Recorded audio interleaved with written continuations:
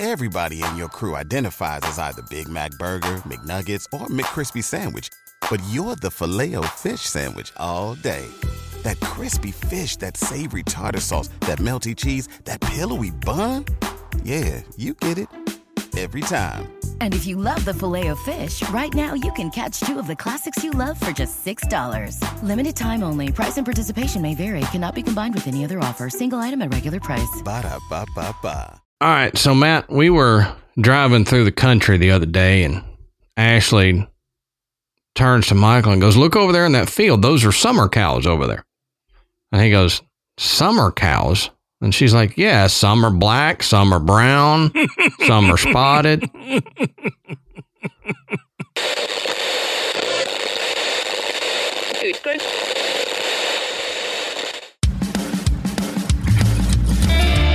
Good evening, everybody, and welcome to the Graveyard. Thank you for joining us tonight. My name is Adam. And my name's Matt. Now, pull up a tombstone or settle into your casket and get comfortable, because this is Graveyard Tales. All right, everybody, here we are again. Matt, how you doing tonight, brother? Pretty good, man. Good deal. Good deal. So I got to tell you something, but before we do that, let's do a little bit of housekeeping here. Want to say go check out the Podbelly Network at podbelly.com. You can find a list of shows that we're associated with. Happy to be associated with the Podbelly Network. And I promise you, you're going to find something on there you like. So go check them out at podbelly.com. We also want to thank tonight's sponsor, HelloFresh, and we'll talk more about them coming up. While you're online looking up podbelly.com, also go over to patreon.com/graveyard tales and sign up to become a patron. We've got multiple different levels. We try to record and post one bonus episode every week. Even on our dark weeks, on the main episode, you'll get a bonus episode. So go over there and check it out. Our $10 a month, they get ad-free audio of the main episodes. They get video versions of the main episodes, and they get video and audio versions of the bonus episodes. So go over there and check it out. Sign up, 1, 5, or 10. There's going to be a level for you, and you're going to get some extra Graveyard Tales-y stuff. Yeah. Oh, yeah. So, Matt, we decided that this last weekend we were going to rent a small cabin, because Michael has been begging for like 6 months to go spend time at a cabin in the country again, which I'm glad he loves doing that, because so do I. It's great. You get out there, there's no Wi-Fi, you're disconnected, and mainly we played games and hung out as a family and just had fun and, went out to a state park and all that, but it's pitch black out there. Now, This time it was basically on the edge of a farm, where the time before that, a few times before that, we've been out in the woods, and you remember me telling you about the one tiny cabin where that weird black dog came up? Mm-hmm. Okay. Yep, I remember. So that was out in the woods. This one basically on the edge of a farm, and so you had cows on one side kind of way away, and then right next to us was a farm that had like 6 horses. So every day you go sit out there, watch the horses do their thing and all that. Well, they had a fenced in yard. Then it went to bigger field, but little fenced in yard for the dogs. Well, it only had cattle wire up. So like chicken wire, but a lot bigger holes. Yep. So when I took the dogs out at night, I would go out with a flashlight, just make sure no critters had gotten into the yard that either they're going to try to chase or are going to try to chase them, right? So I go out there with my flashlight, scan the yard. There's nothing. I let the dogs out. And all of a sudden, Henry starts going, "Arr, arr," and like slow walking toward the fence. I'm like, dude, come on. Because I had just scanned and there wasn't anything there. So I go walking out to the edge of the field with him. I'm got the flashlight down on my feet, though, so I don't step in a hole. Mm-hmm. Now, all of a sudden, from maybe 8-10 feet away from me, I hear, I about crapped. My flashlight comes up. It was a giant black horse. And I shortly, the next day after that happened, I texted you and I said, I got to tell you this story. Yeah. I knew the horses were there, but it was pitch black outside. I couldn't see anything. It was a dark black horse. Yeah. So it blended in. I couldn't see it. And apparently it had kind of walked up after I did a scan. So it was just on the other side of this fence. And if you've ever heard a horse, when you can't see it, do that thing, that sounds way deeper than what a horse would do, especially when it's like 10:30 at night. So I about had to change my pants, but I got a good adrenaline spike from that. So oh God, yes, man, that would have gotten me bad. Yeah. I didn't know what was going on at first. I thought, what kind of small Texas town creature do I have running at me now? We were out in Gilmer. Probably most people don't know Gilmer, but it's a cool little small town out in East Texas. But anyway, had to tell you my spooky horse story that really wasn't spooky. It was just me being a little jumpy. Yeah. All right, so let's take a second and talk about one of our longtime sponsors, HelloFresh. You've heard us talk about them before, but Matt and I love them. They are a meal kit delivery service that will deliver fresh food right to your doorstep without having to do anything.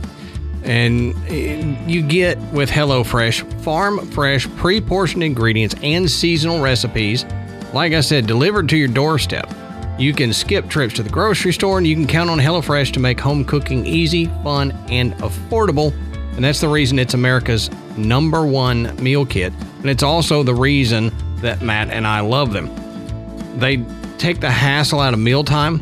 And this spring, you can get these pre-portioned ingredients delivered for easy-to-prepare recipes. You can skip those checkout lines, and it's nice outside. So why do you want to spend your time in a grocery store?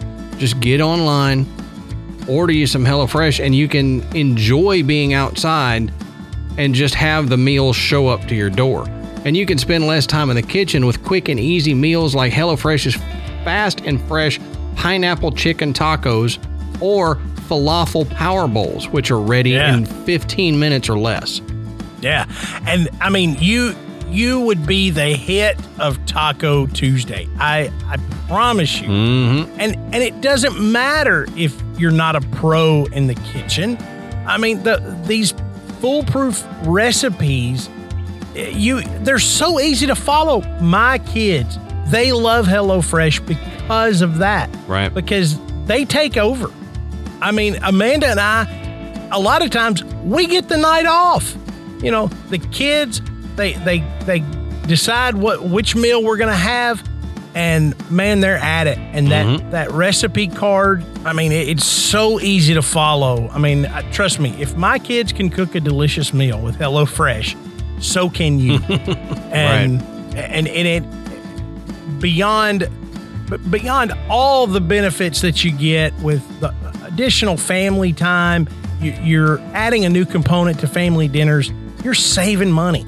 Right. You're saving money, especially if you know you're like me. You got so many kids. You don't want to eat out. It's cost you an arm and a leg. No joke. HelloFresh makes it possible to feed restaurant quality food to your whole family for a lot less money and a lot more fun. That's right. And if like Matt, you have your kids do it, you can sit with your feet up and enjoy being outside with a cocktail while they're cooking. So think of it that way. It's easy. So if you would like to order you some HelloFresh and get on this train like Matt and I and love it as much as we do and our families do, all you've got to do is go to HelloFresh.com/graveyard50. That's GRAVEYARD50 and use our code graveyard50 and you'll get 50% off plus your first box ships for free. That's right. Just go to HelloFresh.com, graveyard50 and use our code graveyard50 for 50% off, plus your first box ships free.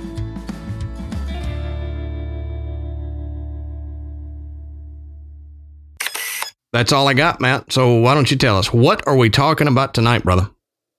Okay, so tonight we're gonna look at another cryptid, and this one is not as mythical as some cryptids are, but it's nonetheless interesting because there's a really good chance that this cryptid was a real animal. Yeah, high probability. And we just don't have the evidence to prove it yet, but thanks to George Wilhelm Steller, we have a very detailed description of this animal. And that is the Steller's sea ape. Mm-hmm.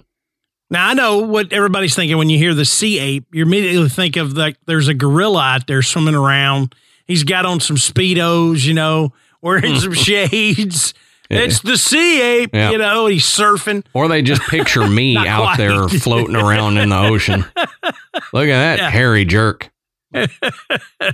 It's not quite that, okay?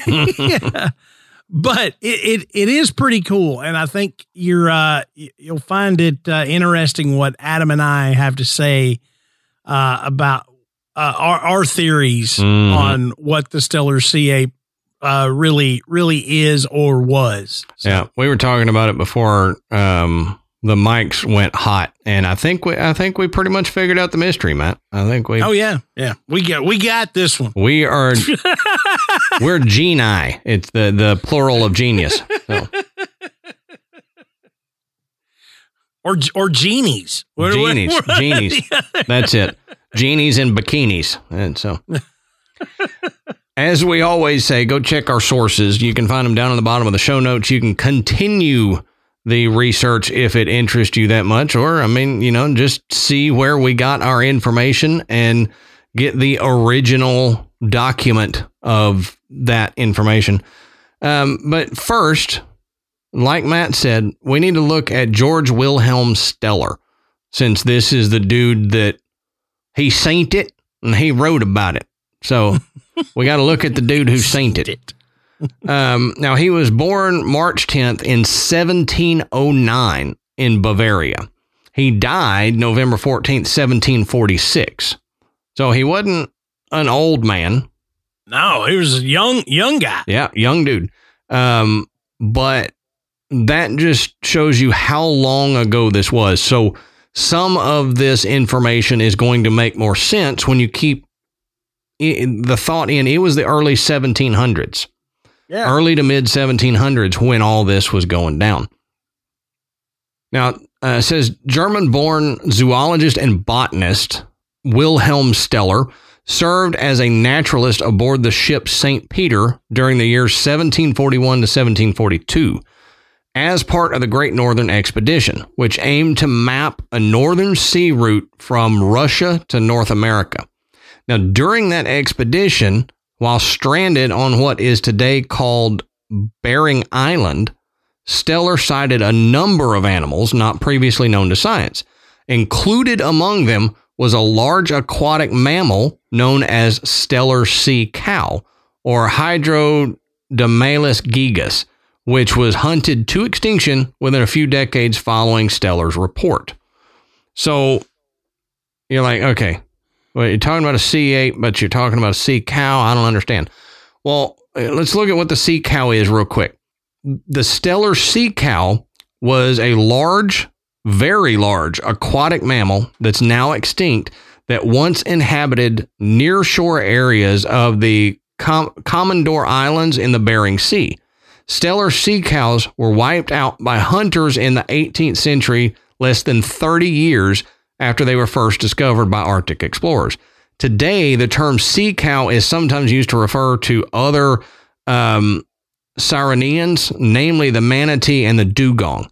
So, the Steller sea cow was a giant, like larger than a dugong is now, manatee type creature.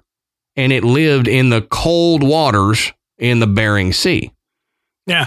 So it's amazing. You know what's curious to me about the Steller sea cow is it doesn't sound like almost a prehistoric animal. Yeah. Yeah. You know, that was still around in the 1700s, because you think about the period that gave rise to woolly mammoths and saber-toothed tigers. These are larger, slightly varied animals, which we have today. Correct. Yeah. You know, so, I mean, you know, a giant hairy pachyderm, you know, a really, really large predatory cat. We've still got those. Yeah. Yep. And we still have manatees and dugongs. So this one was just a lot larger, and was native to icy cold waters. Right. And which, you're right. Which is unusual. Yeah, you're right. I think it points to a holdover population from a prior epoch or something like that. And we've discussed several cryptids that could be just that. Mm-hmm. And he proved the existence of what, I mean, okay, look, if he was not a naturalist and he had not gotten so much information on the Steller sea cow prior to its extinction, if somebody came to you and said, I saw what looked like a dugong, but 1.5 times as big, and it was up near Alaska, you'd go, what is wrong with you? You're seeing sea monsters now? Yeah. Yeah. So think about that. Also, when we start talking about the sea ape, is without his information, we would have thought the Steller sea cow was just a figment of somebody's imagination, that the native population of Alaska was just making up a story. Like people think about some of these other creatures like Bigfoot or you know, the Kraken and stuff like that. We're just like, oh, these are people that don't know as much about science as we do, and they're just making stuff up. Mm-hmm. But we've got a naturalist and zoologist who proved the existence of this giant dugong. Yeah. So I like that you brought that up, because it fits in with other episodes we've done, and it gives a little bit of credence to this sea ape that we're going to talk about. Yeah, absolutely. So let's get back to Steller. Now, Steller's early education took place in the Bavarian town of Winsheim. Probably said that wrong, where he was born. Between 1729 and 1734, he attended several universities, including the University of Wittenberg and the University of Halle. Now, his studies focused on theology, medicine, and the natural sciences, including botany. In 1734, he traveled to Berlin, where he earned his certification in botany, and then he joined the Russian army, serving as a surgeon. Now, in the winter of 1734, after he arrived at St. Petersburg, Steller left the army and took a post as a physician for the Archbishop of Novgorod. I'm not going to try to pronounce his name. I'm not either. I'm looking at that going, no way. Well, I'll give it a shot. It's like Feofan Prokopovich or something. There you go. Again, probably messed that up, but that's the best I got. Now, while in St. Petersburg, Steller met this German naturalist and explorer, Daniel Gottlieb Messerschmitt. And he was one of the first naturalists. John Jacob Jingle Messerschmitt. His name is mine. He was the first naturalist to maintain journals of his travels and observations. So pretty well known for that. So Steller admired Messerschmitt's work, and he heard that there was going to be a possible Russian expedition to Arctic seas in the Far East. So in 1737, 2 years after Messerschmitt's death, this is what I was telling you, Matt, before we started recording. 2 years after Messerschmitt's death, Steller married Messerschmitt's widow, Brigitte Messerschmitt. And I was like, man, that's cold-blooded. You look up to this dude and everything, and then he dies, and you're like, hey, Miss Messerschmitt, I got a ring for you. I kind of do the same thing your late husband did. You want to? It just seems cold-blooded to me. Yeah. What is the old saying? What is the? Don't crap too close to the house. Yeah, that's one of them. It's the imitation. Imitation is the sincerest form of flattery. Oh, yeah. So he's got. Yeah. I will imitate your husband because I respected his work so much. Right. That so, I will just. In order to fully imitate him, we need to get married. Oh. Well, the same year that he married Mrs. Messerschmitt, Steller was given an appointment in natural history with the Imperial Academy of Sciences, and he was accepted for the Great Northern Expedition, the one that he had heard about a few years before. Well, he departed for Kamchatka Peninsula, which was located in far eastern Russia in January the following year. Now, in March of 1741, Steller met Danish navigator and explorer Vitus Johansen Bering, captain of the ship St. Peter, one of the two vessels that was assigned to the expedition. The other was the St. Paul. So the two ships on this expedition are the St. Peter and the St. Paul. Now that June, St. Peter and St. Paul set sail for North America. The ships were later separated by a storm, which that's got to be scary. You're in this convoy going across, a storm hits, and now you're separated from everybody else in your party. You're down to, 0.5. That would worry me tremendously. Mm-hmm. Now, while the crew of the St. Paul went on to discover several Aleutian islands, the crew of the St. Peter sighted a mountain range on mainland Alaska. In late summer 1741, the St. Peter was anchored off the coast of an island in the Gulf of Alaska. Presumably, they say around Kayak Island is where they assume this was. And Steller ventured ashore. He was one of the first Europeans to step foot on Alaskan soil. That's a cool thing to have. Yeah. A cool feather in your cap. Now, in early November, with Bering and many crew members suffering from scurvy, and with sailing conditions growing treacherous, they dropped anchor near the shores of a desolate Aleutian island, which is now known as Bering Island, which makes sense. Captain Bering, he moored up here at this island. They now named it there, where they would pass the winter. So it's named after him because he landed there and passed away, whatever. No, much like the Bering Strait and all that up. Exactly. Strong winds later wrecked the anchored ship, and Bering ended up dying from his illness, which is how it kind of got its name.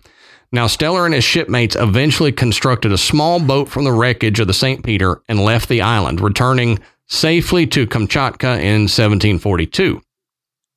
Now, 4 years later, Steller died in Tiamen, Siberia, on his return overland journey to St. Petersburg. Now, despite the difficulties of the expedition, Steller managed to bring back to Kamchatka a small collection of specimens from the island he visited, among which was the palate bone of a sea cow and several different species of birds, including a species of jay that was later named Steller's jay.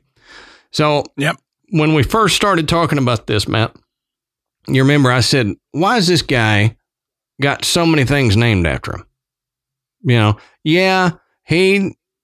He was the first European to catch sight of this jay or whatever, but you got to come up with a better name than the Steller's jay, the Steller's sea cow, the Steller's sea ape, the Steller's rectal monkey. I don't know. It just... Well, he just wasn't very creative in coming up with his names. But he did give things other names. Sure, yeah. Like he named them with scientific names that he knew and understood based on other known species that had been given scientific names. Stellarus stellari. Yeah. I just made that one up, but... Yeah. Oh, man. Now, he recorded his observations of the fauna on and around the islands in The Beast of the Sea, which was published in 1751. I think that would be a cool book to have. If I can ever find a copy of that, it's going in my book collection. The Beast of the Sea by Wilhelm Steller. Now, in that work, Steller detailed the dissection by himself and his crewmates of a female sea cow on the shore of Bering Island. He also recounted his observations of sea lions, sea otters, and northern fur seals. In addition to the sea cow and the Steller's jay, many of the other animals that Steller collected or described were later named for him. But the sea cow that we were talking about, he records the dissection of it. He brought back a palate bone from it. Now, if he'd have known the sea cow was about to become extinct 30 years later, maybe he wouldn't have done the dissection of it, but he did.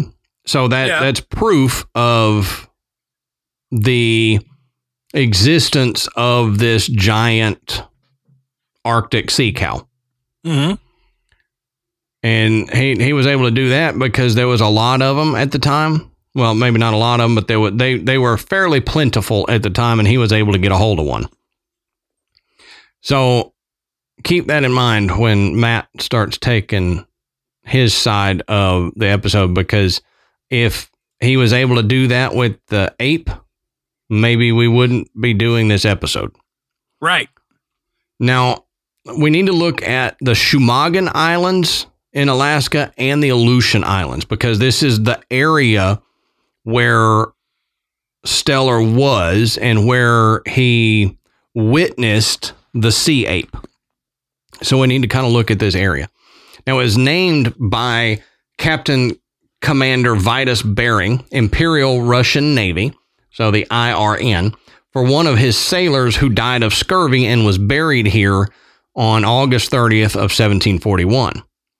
Now, Father Veniaminov reported the Aleut name was Kagigan, and Golovin said the Aleuts called the islands Unga for the name of the largest one of the group. The name was published in French as Shumagin, so Choumagin. And then it was changed to Shumagin, Shumagin, Shumagin Islands, by Admiral Krusenstern of the Imperial Russian Navy. So that's where the Shumagins got its name. Now, the Shumagin Islands are a group of 20 islands in the Aleutians East Borough, south of the mainland of Alaska. So the Aleutian Islands is a chain of small islands that separate the Bering Sea, which is north, from the main portion of the Pacific Ocean south of it. Now, they extend in an arc southwest, then northwest for about 1,100 miles or 1,800 kilometers from the tip of the Alaskan Peninsula to Attu Island, Alaska. The Aleutians occupy a total area of 6,821 square miles. The Aleutian Islands form a segment of the circum-Pacific chain of volcanoes, which is often called the Ring of Fire, and they represent a partially submerged continuation of Alaska's Aleutian Range. So I saw a IMAX movie back in the day about the Ring of Fire. Oh, yeah. Where they had basically a helicopter flying through it, and you got to see all the volcanoes and stuff. And I don't talk much about the volcanoes in my notes, but just know that most of these islands, they were formed by volcanic activity. And the mountain range, the Aleutian mountain range running through Alaska, it is basically part of the Aleutian Islands, but it continues off of the mainland and just forms these little islands. So if you're able to look below the sea, you'd basically be sitting on top of a giant mountain. Yeah. So now the shores are rocky and they're worn off by the surf, and the approaches to these islands are pretty dangerous. Now, in most places, the land rises abruptly from the coast to steep, bold mountains. So the main navigational lanes through the chain are the Umnak, the Amutka, and the Segwam passes. Butchered those, but you get the idea. The archipelago's climate. And this is something to really pay attention to. If you've checked out by all of my mispronunciations, come back to us and pay attention to this climate and the rest of the notes here, because it ties in directly to Matt's stuff. Now, the climate here is characterized by a fairly uniform temperature throughout the year, but it has high winds and a lot of precipitation. Mostly rainfall, maybe a little bit of snow in the winter months, but mostly rainfall. And there's a persistent fog that just stays over the area. Yeah. Now, the Aleutians are practically devoid of trees, but are covered with what they call a luxurious growth of grasses, sedges, and many flowering plants. So you don't have big trees like you would in, say, Tennessee there. Where you're at. They don't have a ton of trees in the mountains. It's more like the grasslands, savannas, and stuff like that. Now, in June of 1942, during World War II, Japanese troops invaded and occupied Attu and Kiska Islands. Preparations by U.S. forces to oust the Japanese began shortly thereafter. Attu was retaken after a short but bloody battle in May of 1943. However, the Japanese evacuated Kiska before the U.S. troops could land there in August. So they just said, nope, peace out, and they left. Probably wasn't worth them trying to hold, you know.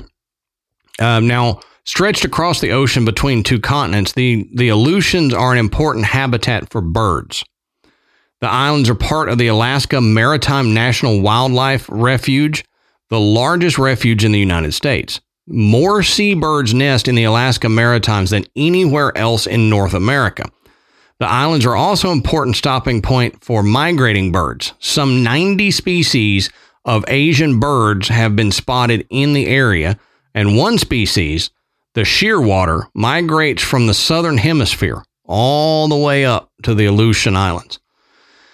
Now, several unique bird species are native to the islands, including the Aleutian cackling goose and 6 subspecies of rock ptarmigan. The Aleutian Islands ecosystem supports a rich diversity of species found in few other places in the world. So this is important. Such intense biodiversity, more typically associated with tropical rainforest or coral reefs, is especially rare in such high latitudes. The convergence of seas, storms, and volcanoes create this environment that supports such high biodiversity. Now, NOAA, the NOAA fisheries scientists, continue to discover new species of fish and invertebrates in the Aleutians. Some Aleutian species show promise in medicine, including a potential treatment for cancer. Now, whales, porpoises, sea otters, seals, sea lions, and seabirds live and feed in the Aleutian ecosystem. Some islands are important rookeries for seals and sea lions. Passages between islands are critical migration routes for endangered whales. So not only great diversity, but a great abundance of life thrives in the seas surrounding the Aleutian Islands. So that's pretty important for the rest of this episode. These islands are an amazing biodiverse habitat with a ton of species living there. Like they said, it's more akin to a tropical rainforest in the biodiversity. But it's so far out there, very few people spend a lot of time out there. So the scientists, even now. So the NOAA people that go out there, the scientists from the NOAA fisheries, they're still finding new species of fish and invertebrates out there to this day. Yeah. So that, to me, that's a key point to what you're about to talk about. Mm-hmm. So as Adam said, you've got a really good history now of what it's like in the Aleutian Islands as far as, the primary wildlife that's around there. It's very diverse, and it's very limited. It's had limited exploration and investigation. Right. But Steller, and understand, Steller and his contemporaries are the reason that we understand a lot about a lot of the animals that either are endangered now or have become extinct, because they took the time to describe these things, to illustrate these things, and understand they didn't just go, oh, hey, I saw this bird and it was blue and it had some feathers and I watched it eat some nuts and some worms. No, they observe these things and they include every possible detail, from not just the color of the fur, but they talk about how coarse it was, how sparse it was, where it was. They talk about behavior and mating if they have the opportunity to see it. They really tried to investigate all the aspects of these creatures so that they could document it for other scientists, for other naturalists. And so these works, we owe a lot to these naturalists that did this. People, if you're trying to think of a modern day, think of Audubon. We have resources upon resources of different species of birds because of the work that people like Audubon have done. Steller fits in that category. Okay. Hi, I'm Karina Beamisturfer, host of Morning Cup of Murder, your daily true crime podcast. Yes, you heard me right. Daily true crime. Every day, Morning Cup of Murder tells you a straightforward, short-form story about murder, true crime, cold cases, disappearances, serial killers, cults, and more. And I do that all in under 15 minutes. With over 3 years of stories and over 20 million downloads, the Morning Cup of Murder podcast has become a staple of so many people's daily routines. So, why not add it to yours? Stream Morning Cup of Murder everywhere you listen to podcasts, and remember, stay safe. Now, getting into the topic at hand, the Steller sea ape, he had described numerous animals on this trip, this being one of them. But it's also been the most fascinating because it's the one that nobody else has been able to find. Right. Now, the story has lasted a long time, and he describes this in his book, The Beasts of the Sea. And this is what he says. On August 10th, we saw a very unusual and unknown sea animal, of which I'm going to give a brief account, since I observed it for 2 whole hours. It was about 2 Russian ells in length, which is about 5 feet long. The head was like a dog's with pointed, erect ears. From the upper and lower lips on both sides, whiskers hung down. The eyes were large, the body was long, rather thick and round, tapering gradually towards the tail. The skin seemed thickly covered with hair of a gray color on the back, but reddish white on the belly. In the water, however, the whole animal appeared to be red, like a cow. The tail was divided into two fins, of which the upper, as in the case of roosters, was twice as large as the lower. Nothing struck me as more surprising than the fact that neither forefeet nor in their stead fins were to be seen. For over 2 hours it swam around our ship, looking, as with admiration, first at one and then at the other of us. Keep At 2 hours in mind. Yeah, 2 hours. At times it came so near to the ship that it could have been touched with a pole, but as soon as anybody stirred, it moved away a little further. It could raise itself 1/3 of its length out of the water, exactly like a man, and sometimes it remained in this position for several minutes. After it had observed us for about half an hour, it shot like an arrow under our vessel and came up again on the other side. Shortly after, it dived again and reappeared in the old place, and in this way, it dived perhaps 30 times. There drifted by a seaweed, club-shaped and hollow at one end like a bottle, and gradually tapering at the other end, toward which, as soon as it was sighted, the animal darted, seized it in its mouth, and swam with it to the ship, making such motions and monkey tricks that nothing more laughable can be imagined. After many funny jumps and motions, it finally darted off to sea and did not appear again. It was seen later, however, several times at different places of the sea. So, drawing this out, you've essentially got a furry seal with a dog-shaped head and ears like a dog, pointed ears, okay?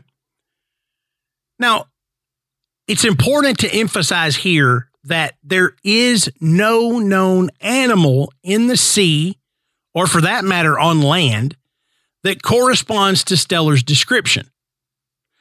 Now, according to the cryptozoologist Roy Mackal, some thought that Steller had seen some known sea creature, such as a sea otter or a fur seal.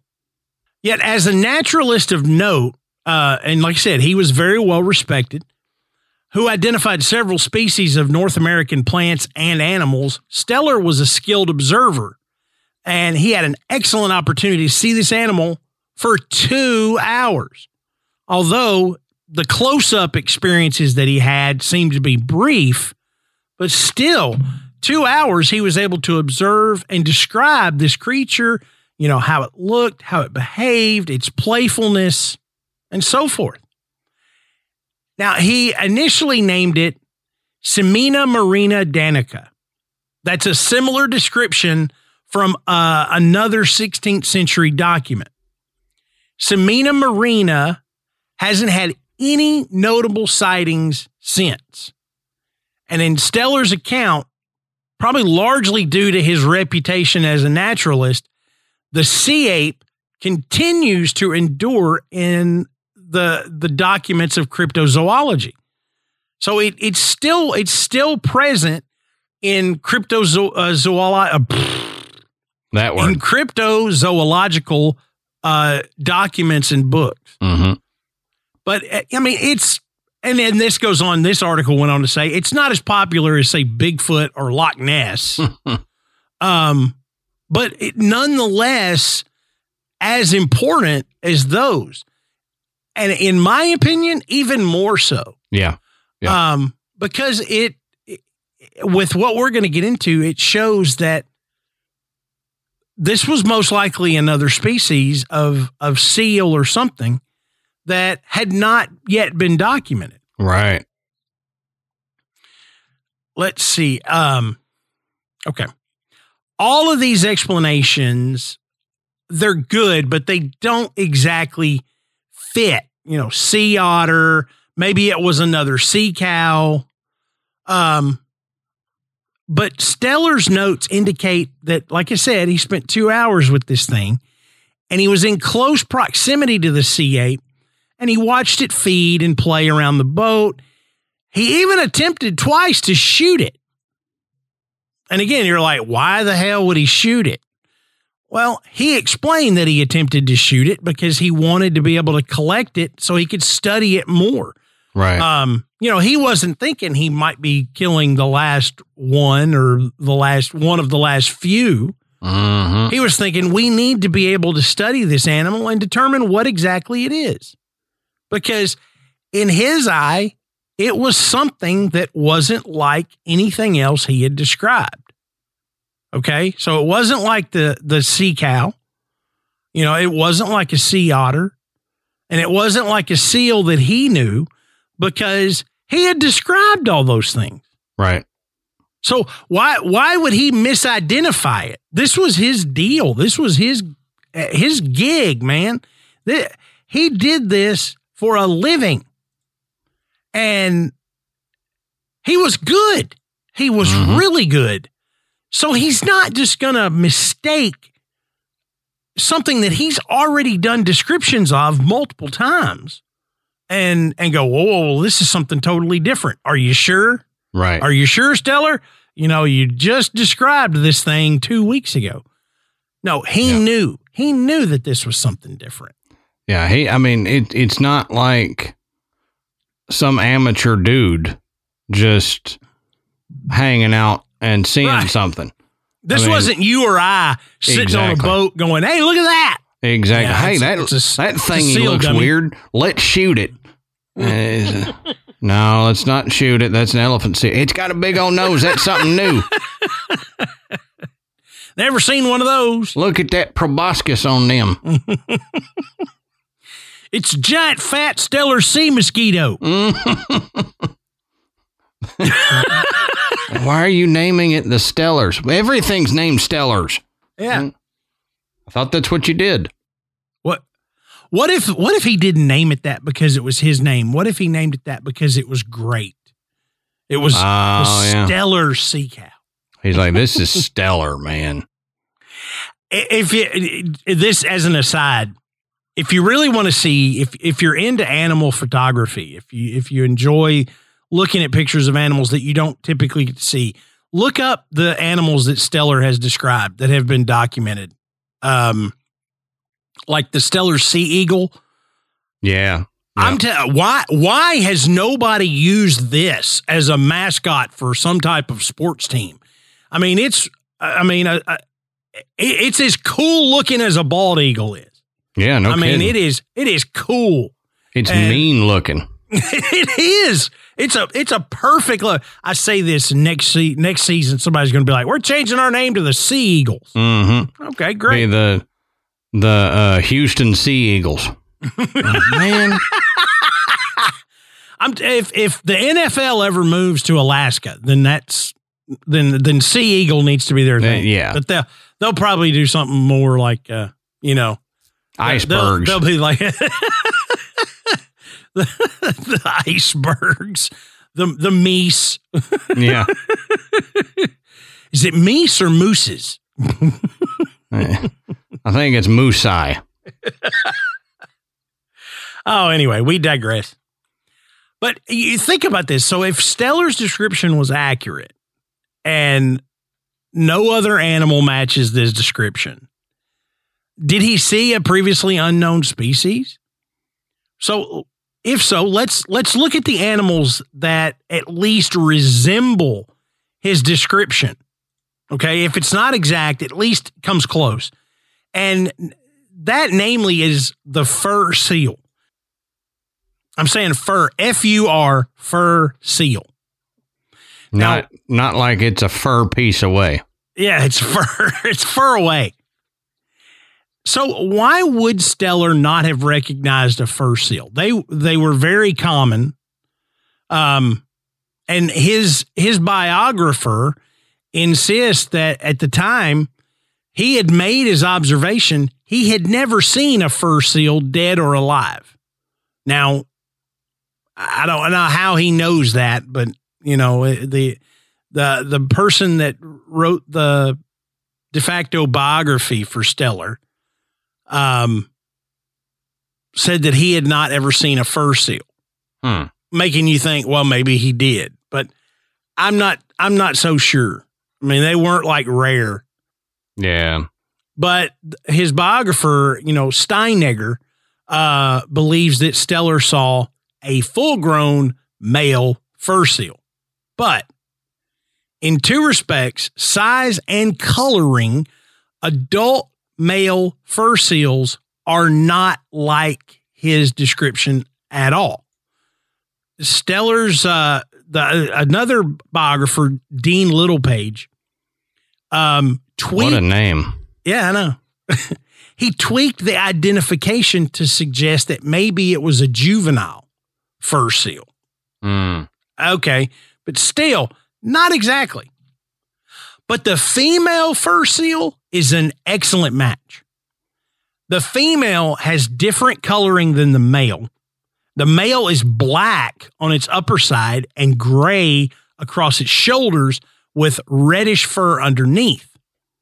But in contrast, the female has coloring like Steller's creature, which had a gray color on the back, but reddish white on the belly. And the female northern fur seal similarly has gray above and reddish below. And the male is typically much larger than Steller's creature, which, the male fur seal measures to about between 6 and 7 feet. But the female is more in the range of maybe 4 to 5 feet, which is closer to the creature that Steller described. Right. Now, it doesn't matter, female or male, both would have had the other features that Steller described, like the dog-like head, the drooping whiskers, large eyes. Now, the fur seal's ears are pointed, but they don't really stand erect. Like, they don't look like a Doberman's ears. Right. But they are pointed in shape. But they're actually directed backwards. So it's a little bit different there. And Steller did, in fact, describe those of an actual fur seal using the very same descriptors. So when Steller does his description of the fur seal, the ears are very similar to that he describes as the sea ape. Okay? So even though, as we look now, we see that the ears are different, who's to say that 300 years ago, the male or the female fur seal did not have erect, standing, pointy ears? Right. And they've just evolved away. 300 years is plenty of time for an animal to evolve to something like the way their ears are shaped. Right. Yeah. It's not a huge genetic change. Right. It's a more minor change that could happen in a few hundred years. And who knows? Maybe they were also widely hunted. Possibly they had another natural predator. Maybe they developed this to develop better hearing for, approaching danger. Who knows? Who knows? Trust me, I'm no biologist, but, that makes sense to me. There's probably people that are biologists going, this idiot. Yeah. No, I just give you more to think about. But there is a key difference here that is always the sticking point when cryptozoologists discuss Steller's sea ape. It's the missing, quote unquote, missing forelimbs. Now, the absence of either legs or fins or whatever on the front, that is the one thing people have gotten hung up on, because a seal or a sea cow or any of those would at least have some type of forefin. Okay? Yeah, that's but true. The way this thing was able to swim and come up out of the water, it doesn't seem reasonable that it didn't have them. Okay? And he doesn't say that it didn't have them. He says that they were not seen. So the idea is that maybe this particular creature holds their forefins or forelimbs up against its body when it swims. And that's not just a guess. Okay, there are species of seal, like the leopard seal, that holds its fins against its body when it swims. It makes it more aerodynamic in the water. But the problem is that leopard seals live in the southern hemisphere. So they don't live in the icy waters.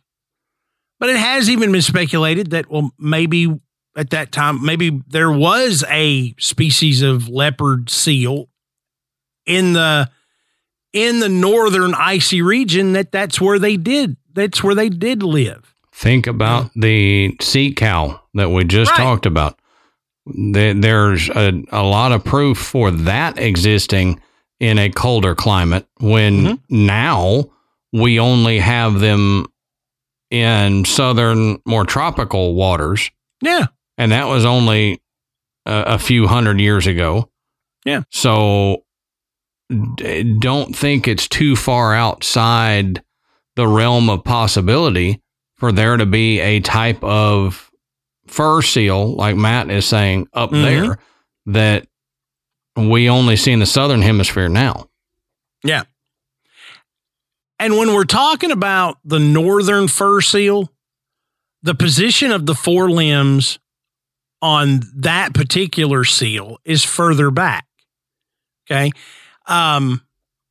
So they're not up front like you see in some, like the seals and the walruses that have those front fins and they can clap and do all this stuff. The northern fur seal doesn't have them positioned there. They're further back along its body.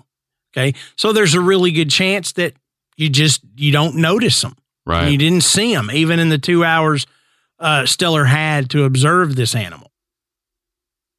So they think surely that was how this creature was able to raise a third of itself upright out of the water for a few minutes, because it was obviously treading water with these forefins that were further back on its body, so that a third of it popped up without you actually seeing those fins. Yeah. Now, so the identification of the creature as a northern fur seal helps explains more about Steller's description, and that's the tail divided into two fins. Okay? So he describes that tail as being like a rooster, where the top fin was much larger than the bottom one. And there are species of fish that have that alignment too. You know, I was going to say there's sharks too that have that. Mackerel, they have that shape where there's a much larger, longer top fin and on the tail, and then the bottom one is significantly shorter. So that's not something that's unheard of. It's not a trait that seals have. Right.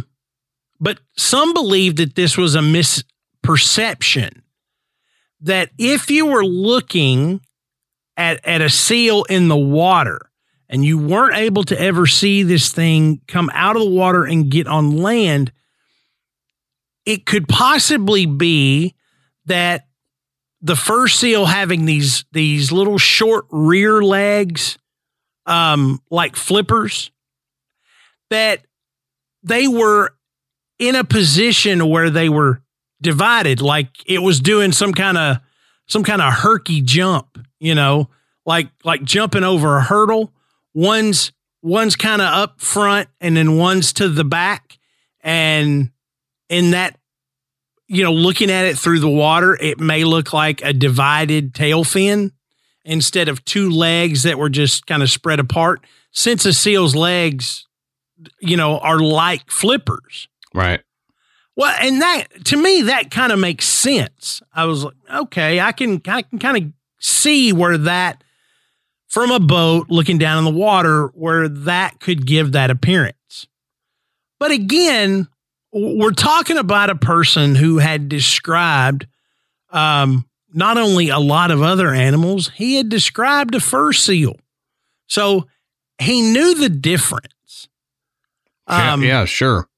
So I think even without these other aspects of his description not fitting, it still feels like he saw a related species, but not the same. Right. It just makes sense. So I went and I looked. Sightings of Steller's sea ape. And I found one. A whole big one. One.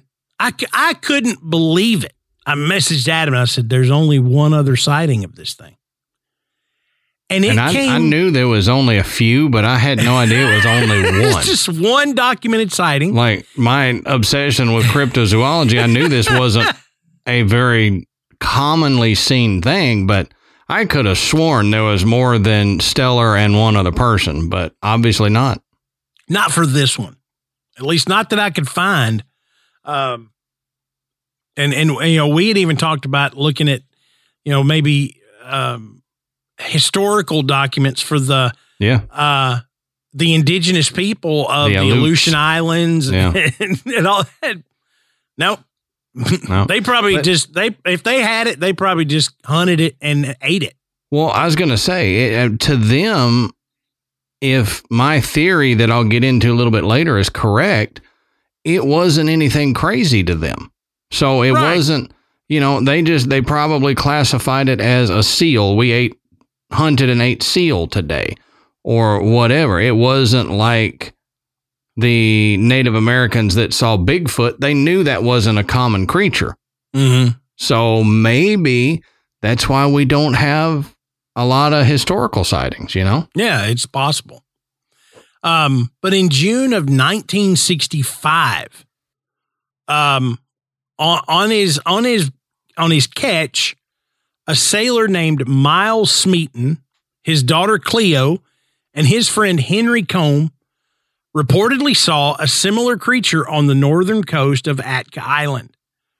Now, they reported the creature as being about 5 feet long, having 4 to 5 inch reddish yellow fur, and a face resembling that of the dog breed Shih Tzu. Now, Mr. Smeaton details this encounter as lasting about 10 to 15 seconds in his book, Misty Island. And he notes that Steller's observations closely matched his own. So, we've got a sighting within the last 100 years of something that resembled it, which kind of led me to think maybe this was an animal that, much like Steller's sea cow, was hunted to near extinction. Mm-hmm. Or, this is just a variation of the northern fur seal that Smeaton saw that was very similar to what Steller saw. Maybe not the exact same thing, but very, very similar. Right. I mean, you think about it, if I got, Shih Tzus, okay, since the face looked like a Shih Tzu. If I got 50 Shih Tzus, purebred Shih Tzus, and I put them all in a room, there's going to be numerous differences between all of these animals, even though they're all the exact same breed. Well, and to throw in there, if you've got a Shih Tzu Yorkie mix and you throw that in there, the genetics are mixed, yet it may look more like a Shih Tzu than a Yorkie. Yeah. It's still going to be different, slightly different. So, just on your point, maybe if this creature was a mixed breed of what the Steller sea ape and something else. Right. Why not? Why not? We've seen it in nature before, without any kind of human intervention, where these animals have crossbred and actually created a different, that's where we get Z-donks and stuff like that. So it makes sense to me that this could be just one of those type variations. Right. But when using the dog analogy, my parents, when I was in college, they had 2 dogs, and both of these dogs were Maltese Maltese poodle mix. And when you looked at these dogs and you said they're the same breed, people looked at you like, what? Yeah. Because they were not from the same litter. They were both, they were related in some fashion, but one of them, they favored the mother. Yeah. And so if the mother was a poodle, the puppies looked more like poodles. And if the mother was the Maltese, they looked more like the Maltese. So Andy was reddish colored and had long legs, was much taller, looked like a smaller standard poodle, had the curly hair. Barney, yep, my parents had dogs named Andy and Barney. And all you Andy Griffith fans, yep, that's where that came from. He was short. He was black and gray. He had long, shaggy fur. He had the little smushed in face. He looked like a Maltese. Yep. And they were the same breed of dog, a Maltese poodle mix. Just the genetics of one were stronger. It's stronger in one and weaker in the other one. Yeah. Yeah. So, there's another explanation for what Steller possibly saw. Right. And one of the theories you and I were talking about before we started, to me, and I think we both kind of may land on this theory, but if you take the sea cow and you say, okay, this was an ancient animal that had relic populations living into, quote, modern times, the 1700s, but then died off 30 years later because it was hunted to extinction by the Aleuts and others in the area. Why do we not say the same thing about the sea ape? This could be an ancient population that Steller just found the last remnant of. Right. And yeah. Like we were saying, that if he'd have went there maybe 50 years prior, he would have seen a whole gaggle of them. 50 years later, he may not have seen any of them. Right. So people put it in the realm of this is not a real creature, only because we don't have hard scientific proof of it. Yeah. Yet in the same area, they say we've got great biodiversity. They know the Steller sea cow was real and it was seen about the same time. But we relegate the sea ape to mythical creature and we don't the sea cow. To me, it's doing an injustice, A, to Steller, and B, to the sea ape, whatever it may be. Right. It could be like your theory. I think you were saying it could be like a leopard seal, a northern leopard seal. Well, maybe it was like a leopard seal. It was larger, like the sea cow was larger than a dugong. It was climatized to cold water. And maybe the reason that it was so, quote, playful with Steller is because it didn't have a lot of human interaction. We know, I mean, that's why the dodo went extinct. They didn't know about humans. They didn't know humans were a danger. So people could just walk up and grab them and wring their neck like you would a chicken. They didn't know to be afraid.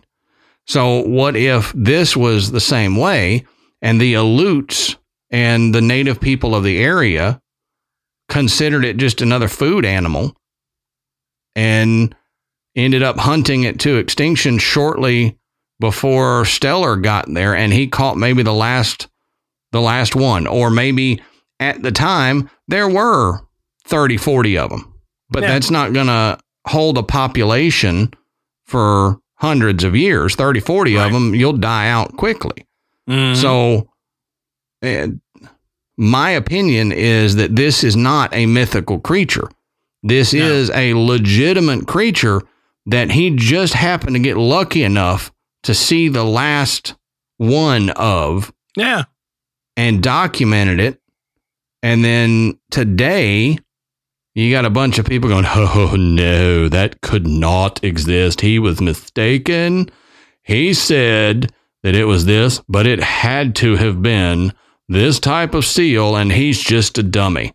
So you agree with him on everything else, but this one thing, you're like, no, he just misidentified this one thing. Yeah, and you got to remember, Steller, he doesn't describe this as any kind of mythical creature or all that strange.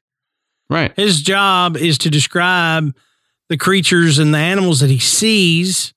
He saw this one. It was different than anything else he had described, so he described it. Mm-hmm. You know, he documented what he saw. So he wasn't trying to fool anybody. He wasn't trying to, he wasn't any cryptozoologist. You know, he was just describing what he saw. But there is some speculation as to how serious he really was about the sea ape. I think it would be humorous if Steller was around today to see people talk about what he saw. He may be like going, you people are nuts. Yeah, you know? Right. I saw some type of seal that looked a lot different than any other seal I've ever seen. Yeah. You know, you guys are, talking about, some kind of, weird, magic creature like a unicorn or a mermaid. And he wasn't. So, we've talked about what it possibly was, and we've kind of pieced it together through the descriptions that Steller left in his notes. And what's funny is he saw it only about 3 months before the voyage ended. And it ended pretty catastrophically. The ship crashed, and the majority of the crew, including Captain Bering, died. Mm-hmm. And Steller made it, along with a small faction of the crew who, when the weather began to warm up, were actually able to fashion a little small craft out of the parts left from the St. Peter. Yeah. So they essentially salvaged what they could from the St. Peter and just made it a little smaller boat. And so they could, get off of this island they were stuck on. Yeah. Yeah. But there is some evidence in the writings that Steller and Captain Bering weren't the closest of friends. Okay. Mm-hmm. Here's this grizzled sea captain, Bering, and, he's, I get this image of the old sea captain with the hat and the pipe and the big beard and, it was gruff, and here comes Steller, which if you've seen a picture of Steller, he looks like an English fop. If you know that, longer hair, curly, the knickers and things like that, so here's this guy he agreed to let come aboard his ship, and all he wants to do is get to shore and look at these animals. I would imagine that was outside of what Bering's true agenda was. So if they didn't like one another, maybe, just maybe, the whiskers that hung down from the sea ape's face bore a striking likeness to the heavy chops favored by Captain Bering. And maybe desperate to get back to land, Steller even fantasized about taking a few shots at this captain that wasn't on the same page with him. Its absence from its official report suggests that Steller himself didn't take the sea ape seriously. He was stranded for months on a frozen island. So did a bitter Steller choose to immortalize his hatred for the captain in his descriptions? The most compelling evidence for this is in the name, the sea ape. He didn't name it Semina marina, which literally means sea ape, but Semina marina danica, the Danish sea ape. Oh, and what was Captain Bering? He was Danish. Yeah. It was the only Dane on the St. Peter, Vitus Bering. Well, there you go. Which I included that because I thought that is really funny. That is funny. That they have theorized that maybe the sea ape was actually just a jab at Captain Bering because they didn't always see eye to eye.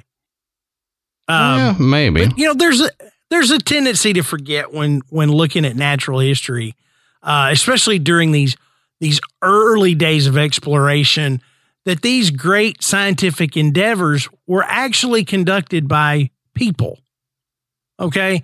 And relationships have as much, if not more, impact on the success or failure of a voyage than the scientific expertise of the people there. As Steller's expedition into the uncharted Arctic turned into this just ice-filled slog just dragging through, maybe he did turn to a little humor and blame the captain for their misfortune by describing, this sea ape, as the captain. Who knows? I think it's I don't think that's what happened, but I do think it's humorous to look at it that way. It is funny, and it's funny that people have thought that. Yeah. They're like, oh, this isn't real. This is him making fun of the captain. Yeah. But, I'm with Adam. You could have said the sea jackass then, if you were going to go. You see that sea jackass over there? Well, but you think about it, though. There was really no reason for him to call it the Danish sea ape at all. Right. Or maybe he did it because the captain was Danish, and it was maybe out of respect. Because he was there and he was the captain and he was the one that was leading this expedition. So maybe so. Maybe that's why he added the Danica to it. Who knows? But I believe this, and I think, Adam has said, that's kind of where we fall is this was a real thing, possibly a variation of a type of seal that Steller had not seen, very possibly something that was also widely hunted by the indigenous people of the Aleutian Islands. And to them, it was just another creature that they were used to seeing, and they knew they could hunt it and they knew they could eat it. Yep. Much like the sea cow. And yeah, quite possibly it was either hunted to extinction or near extinction, and only a few were around when Steller saw this one, or only a few lived for meeting to actually see one or see something very similar to that. Right.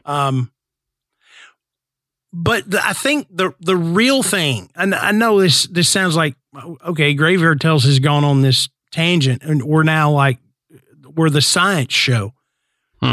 If you take away nothing else from this episode, Adam Nye, the science guy. Take that. Yes, take that's that. It. That's the song. No, take this away. We're talking about an animal that we can't prove existed today, but we have documented evidence that it did exist at one time.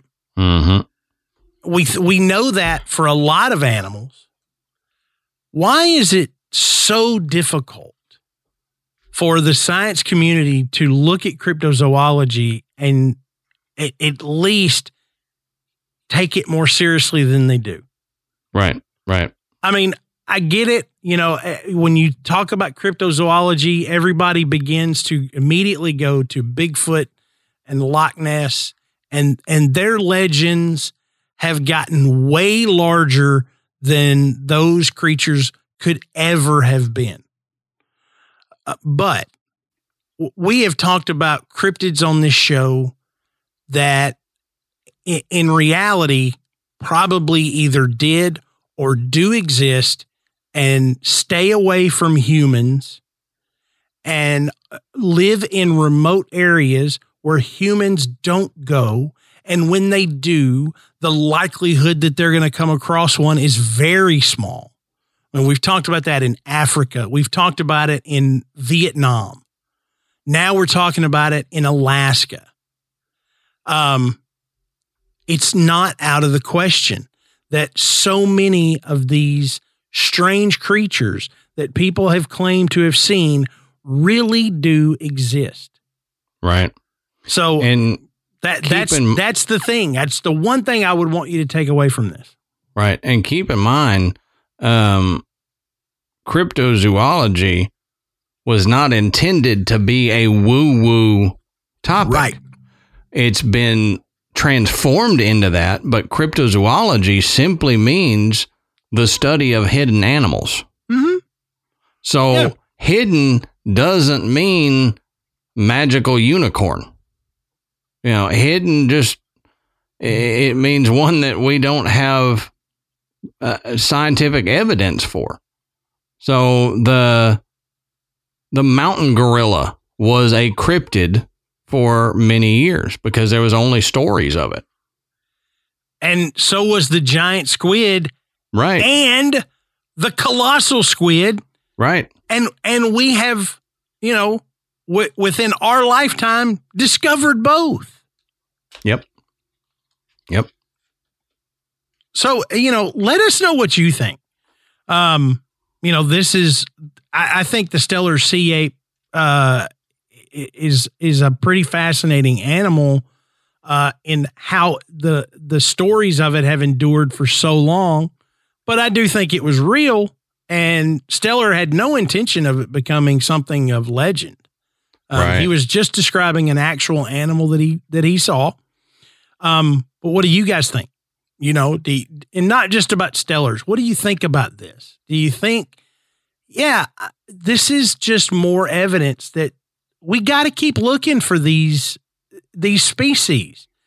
You know, you never know what we're going to come across. So we've got to keep looking, and we've got to take it a little more seriously.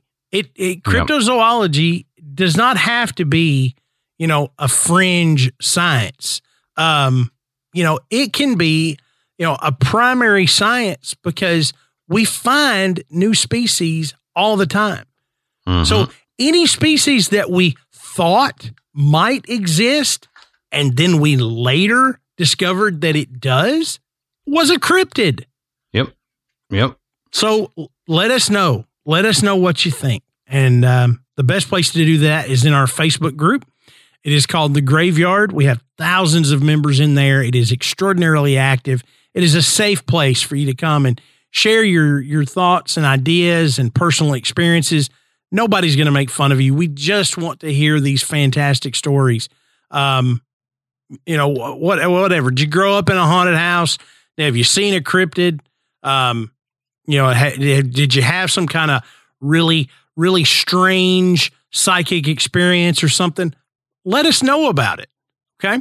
And when you're done there, you can slide over to our website, which is graveyardpodcast.com. And there you can find links to purchase Graveyard Tales merchandise. You can listen to the show, and you can become a patron, which Adam mentioned at the top of the show. Thank you to everyone who has taken the time to donate and support the work that Adam and I do. So, until next time, we'll save you a seat in the graveyard. See you soon.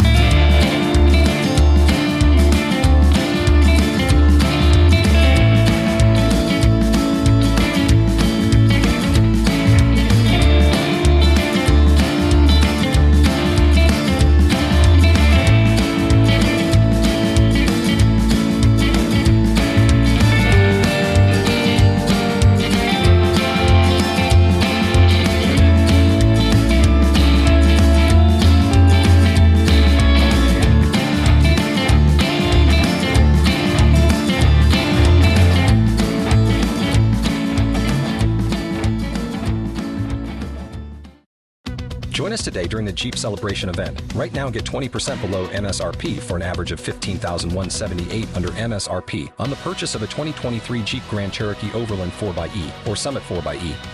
Not compatible with lease offers or with any other consumer incentive offers. $15,178 average based on 20% below average MSRP from all 2023 Grand Cherokee Overland 4xE and Summit 4xE models in dealer stock. Residency restrictions apply. Take retail delivery from dealer stock by 4/1. Jeep is a registered trademark.